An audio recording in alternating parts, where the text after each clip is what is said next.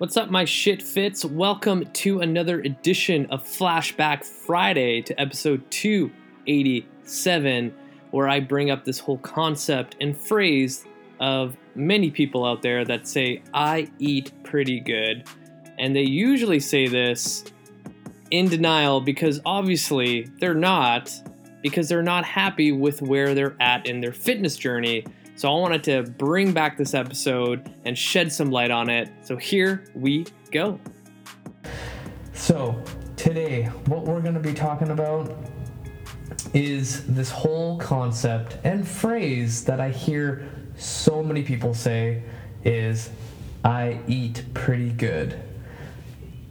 Anytime I get a new client, anytime I speak with someone in the gym or someone at a social event or just in general that's trying to lose weight, trying to get stronger, trying to X, Y, and Z, whatever their goal is, you can just insert it, and then that gets followed by, I eat pretty good. So in my head, I'm like, okay, sure. If you're saying that you eat pretty good, and you're not seeing the results that you're looking for, that means your nutrition is nowhere near where it has to be. And I think people have this idea in their head that, nutrition is kind of easy. And I think they have no idea actually how, hard you have to diet to get to where your goal is. And then people get under the impression that, I can never lose weight. I can never, get to that weight I really want to. But if you can truly say that you are, one, hitting the basics, which are, drinking 3 liters of water, you're eating protein at every single meal, you're eating vegetables at every single meal, and you're not eating shit all day. If you're at that point, can you honestly say that you eat at a calorie deficit, you eat, according to your macros that you are following online or your coach gave you or whatever you researched online, and you're doing that day to day? And if the answer is yes, okay, and then let's go a little step further. Are you actually tracking your calories? Are you actually weighing every single morsel piece of food to actually get to those calories? I'm pretty sure a lot of people are going to say, no, I'm not doing that. Now let's take a step further. Have you done that for 3 months straight without any drinking, any cheating on your diet, again with air quotes? Probably not. This is what it takes to get there. Now, I'm not saying that everyone has to do it, but when people say I eat pretty good and they're not seeing the results they want to, and they've been saying that for years, then maybe those are the steps you need to take. Losing that last 10 pounds or losing the last 5 pounds all take a certain amount of effort. You're not going to just wake up one day, hope for the best, and just eat whatever is in front of you and weight is going to fall off. No, that's not how it works. How it works is actually meticulous planning for it, just like anything else in life. If you had a huge meeting at work, you're not going to just go in there and wing it. You're going to prepare for it. You're going to stay up the night before to read over your notes. You're going to look at your presentation. You're going to do this and this and this and this. So then when you go into that meeting, you're fully prepared and you look professional. It's the same thing with nutrition if you're trying to get to somewhere specific. In the very beginning, starting your fitness journey, just a little switch of, eating better and start moving, whatever you do for exercise, you're going to see results. But as you start progressing, you need to go harder and harder and harder. You got to put things in perspective. If your idea of how fit you want to be is going to be as close as a fitness model on the front of the magazine, you're going to have to sacrifice a lot. A lot. So where am I going with this? I think a lot of people need to develop this idea of self-awareness when it comes to really, really honing in on what is achievable. If you've been saying I eat pretty good for the last X amount of years, you might need to reevaluate what you're actually doing. I think a lot of people just assume that what they're doing right now is just going to continue to work for the next decade. It doesn't work that way. It's more complicated. If fitness and health was really, really simple, which it is, and I'll tell you in a second why it is, then everyone would be fit and lean and we wouldn't have this obesity epidemic. The easy part is that it's like literally two things: consistency and patience, that I've been spewing forever, year after year, of the same thing over and over again. So I know I'm kind of like generalizing, I'm painting the big picture, and I'm trying to shy away from that. So tangible things that you need to start doing, and I know that it's December 15th, 10 days until Christmas. You're not going to implement this tomorrow. You're not going to implement this today. You're probably going to do this on January 1st. So here's what you're going to do. This is what I tell every new nutrition coaching client on the most part, but track the next 3 days of eating on MyFitnessPal or whatever calorie tracking device you have, and then see what your average is. 2,000 calories to 2,500, 3,000, whatever. I don't care what the number is. And then look at your macronutrient profile breakdown. How much percent goes to fat, to carbs, to protein? See where you're at. A lot of times it's like 60% carbs, 20% fat, maybe 20% protein, or the fat's a lot higher and the protein's pretty low. For the majority of weight loss and fat loss clients, I want to see that protein percentage go to 40.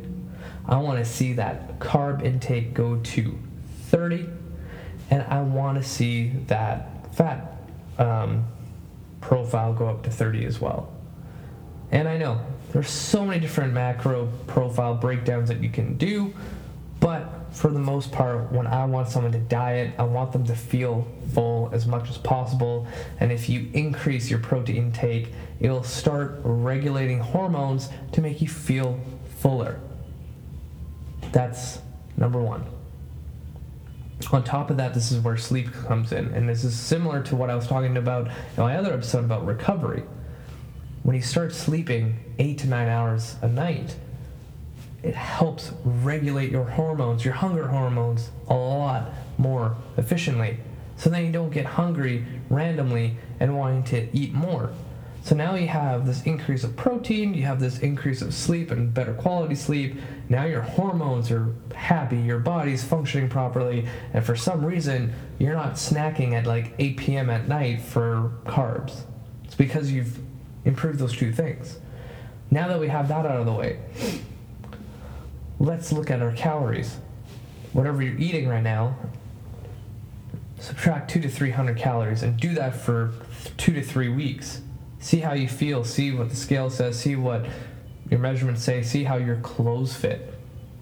And on top of that, let's exercise minimum 3 days a week. In the perfect world, I would love to see people work out every single day of the week. Imagine doing 3 strength workouts and 2 metabolic conditioning, and maybe 2 days of like active recovery if you're going for a long walk with your dog. Maybe you are stretching, doing mobility work, whatever it is. That's a solid plan right there.